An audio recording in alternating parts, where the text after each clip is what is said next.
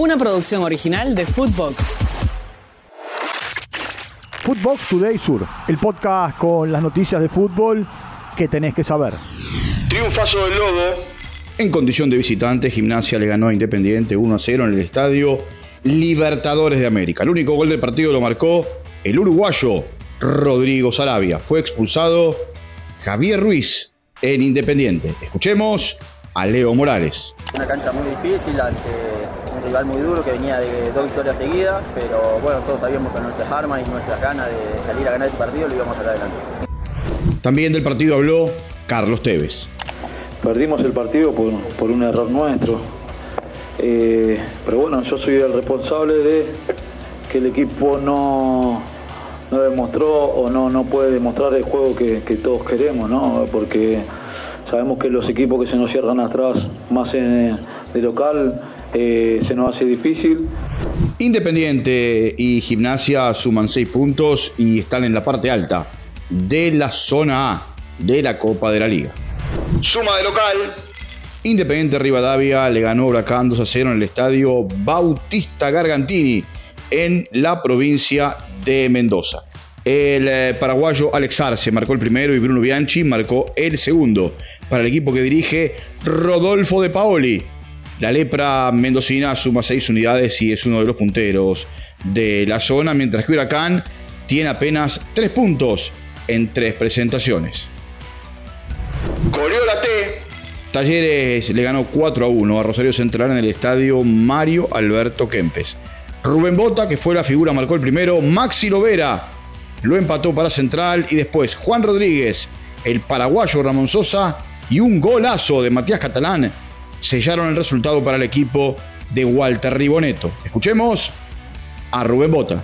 La verdad que estoy muy contento por la victoria, por la forma que lo hicimos. Creo que todo el partido intentamos jugar del primer minuto.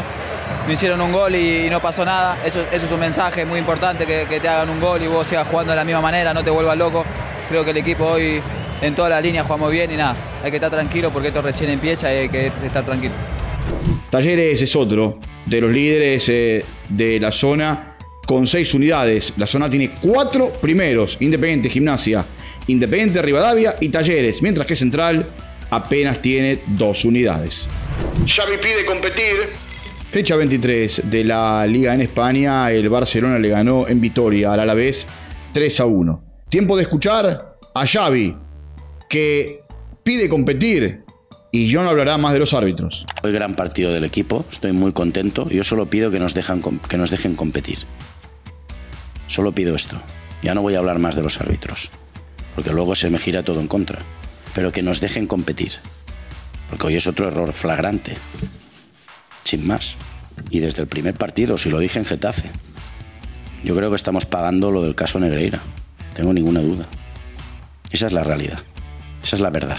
Por su parte, Girona empató 0-0 en condición de local ante la Real Sociedad y sigue por debajo del Real Madrid. Las Palmas Granada 1-1, mientras que Valencia le ganó al Almería 2-1. La jornada de hoy tiene un partido excluyente. En el Bernabéu van a jugar Real Madrid y Atlético Madrid. Marcó Matías Soulé. En la Serie A por la fecha 23, el Milan le ganó a Frosinone en condición de visitante 3-2. Un gol, el primero del partido, lo marcó para Frosinone Matías Soulé. Por su parte, Bolonia le ganó a Sassuolo 4-2 y empataron 0-0. Udinese Monza, mismo resultado para Empoli Genoa. Hoy juegan primero y segundo. Se enfrentan Juventus e Inter en Turín.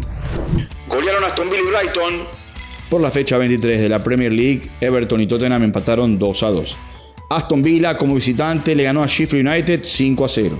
Empate a 4-4. Empataron Newcastle y Luton Town. Por su parte, Burnley y Fulham empataron 0-0, mientras que Brighton goleó 4-1 a Crystal Palace. Hoy juegan primero y segundo.